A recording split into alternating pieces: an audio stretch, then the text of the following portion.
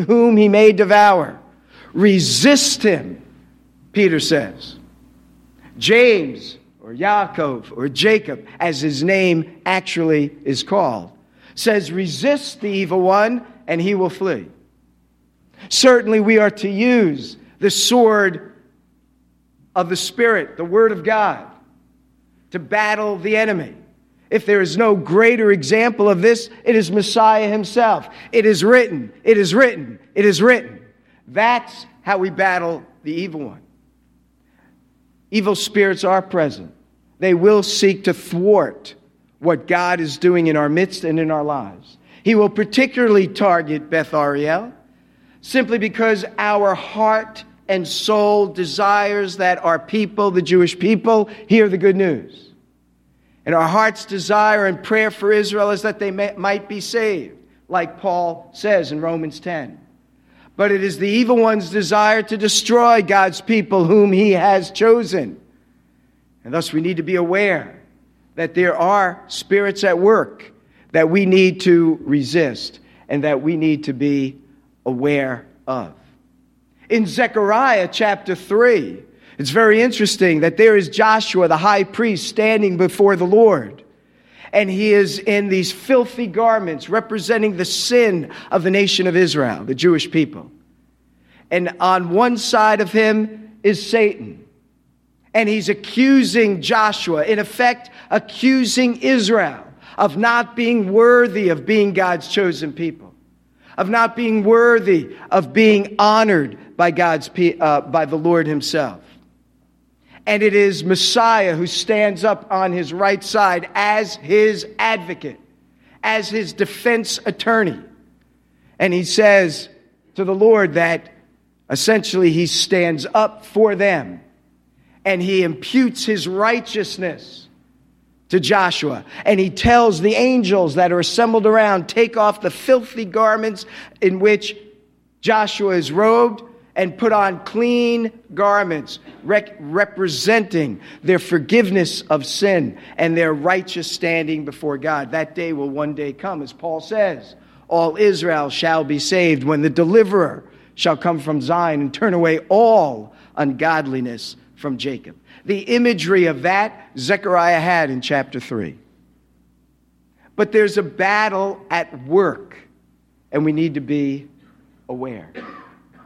Now, while I say there's a battle occurring that we need to be aware, we also need to be aware that Satan is not the counterpoint to the Lord. Sometimes people think there's the Lord and the opposite of him is Satan. That is not true. The Lord has no counterpoint. There is no one who is contrary in terms of equality to him. I am the Lord, and there is no other like me or in any way relevant, or how should I say, in relation to me. If anyone is in comparison to Satan, it is Michael or the angels, but it is not God. God stands apart as the creator of all things. And one of those things is the one who rebelled against him, who was honored as being the greatest reflection of God's glory. But in his pride, he rebelled. God alone is all-powerful, and therefore his will is accomplished. Satan can only do what God permits. So in the book of Job, Satan comes before the Lord, and he says, if Job was not so blessed, he would curse you to your face. And God says, no, he wouldn't. And you can do what you want to him, except you cannot take his life. God is all-powerful, and Satan cannot do other than what God permits him to do. Only God is everywhere at the same time. It is only the Lord who is omnipresent, so that Yeshua can say, wherever two or more are gathered in my name, there I am in their midst. But that's not true of Satan. In the book of Job, it says that Satan was going to and fro over the whole earth. When he is to, he is not fro, and when he is fro, he is not to. He is not omnipresent. He has enough emissaries, enough angels that have rebelled against God to do his bidding, but he can't be everywhere at the same time. But they obey him at least to some degree. With that thought, it occurred to me how infrequently the scripture reveals Satan in conflict with given individuals.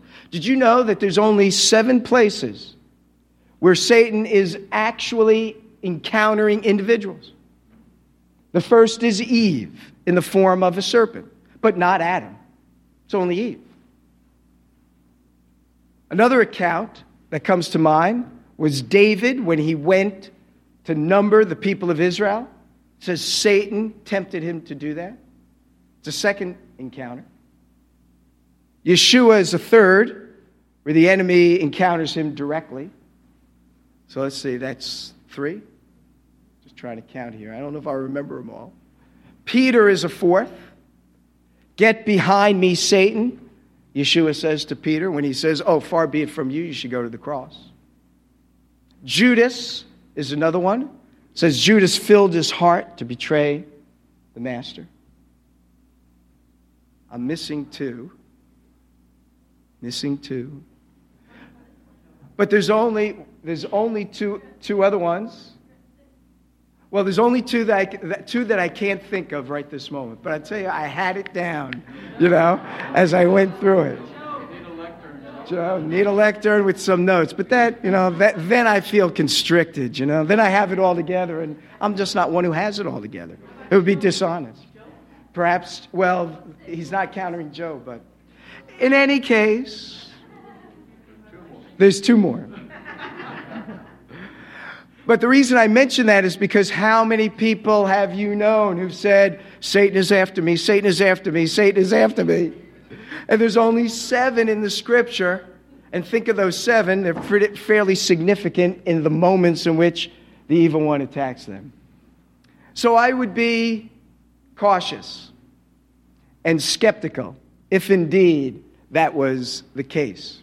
Now, I do not deny that evil spirits might be at work in given individuals' lives. But let's just be honest. I don't really think we are all, I'll speak for myself, I don't think I am all that important that Satan is going to waste his time with me. He'll send one of his more minor demons to do something with me because I'm just easy prey. But here, we've got these angels battling.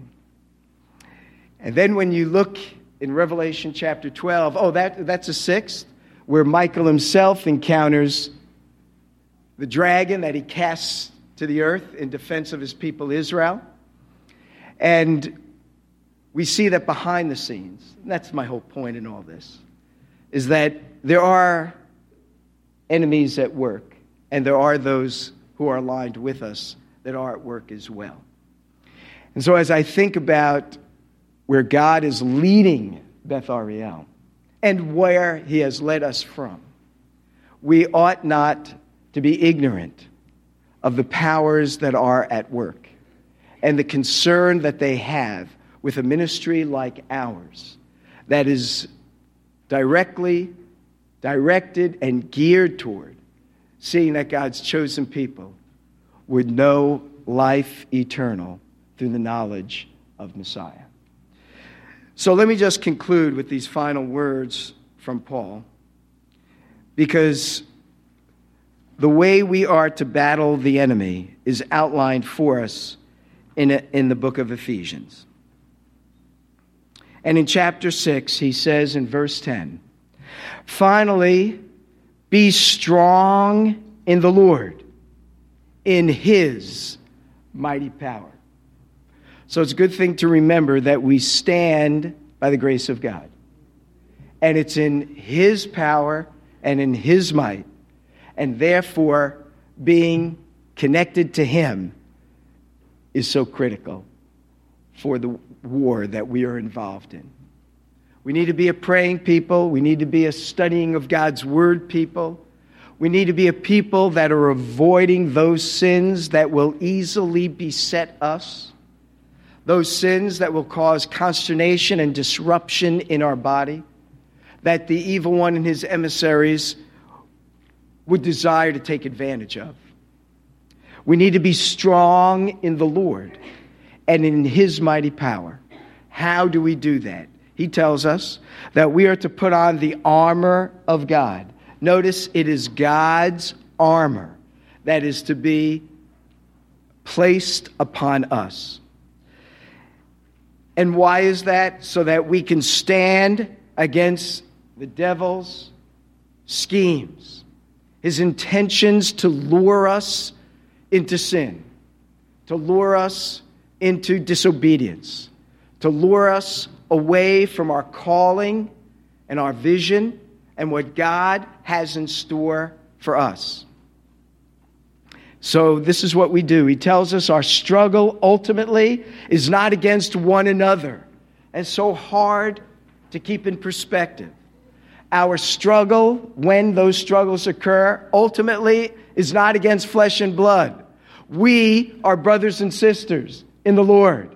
We are the children of God. Doesn't mean we don't have disagreements. Doesn't mean we don't have challenges. But keep in mind, the war that is being waged is something we rarely see. We oftentimes see each other as the enemy, but we are not. It is the evil one behind all these things who is ultimately the one who is our enemy and our foe. And so he says our struggle is not flesh and blood. It's against the rulers, against the authorities, against the powers of the dark world, and against the spiritual forces of evil in the heavenly realms. It's amazing to think. It really is. And that's why we have to be so careful how we deal with one another. So in verse 13, therefore put on, this is the second time he told us, verse 11, now 13, put on the full armor of God, so that when these days of trial comes, days of temptation come, days of evil, whatever it might be that would draw us away from the Lord and the things of the Lord and the kind of character God would have us begin to develop. He says, put on the whole armor of God that we would be able to stand our ground. And this is how we are to stand firm as children of God.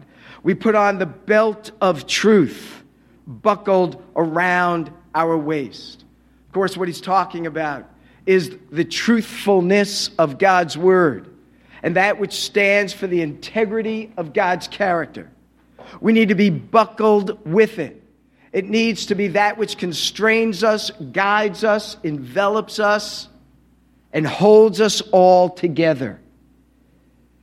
He tells us not only this belt of truth, but he says this breastplate of righteousness, protecting our hearts, that our hearts would be a place of righteousness.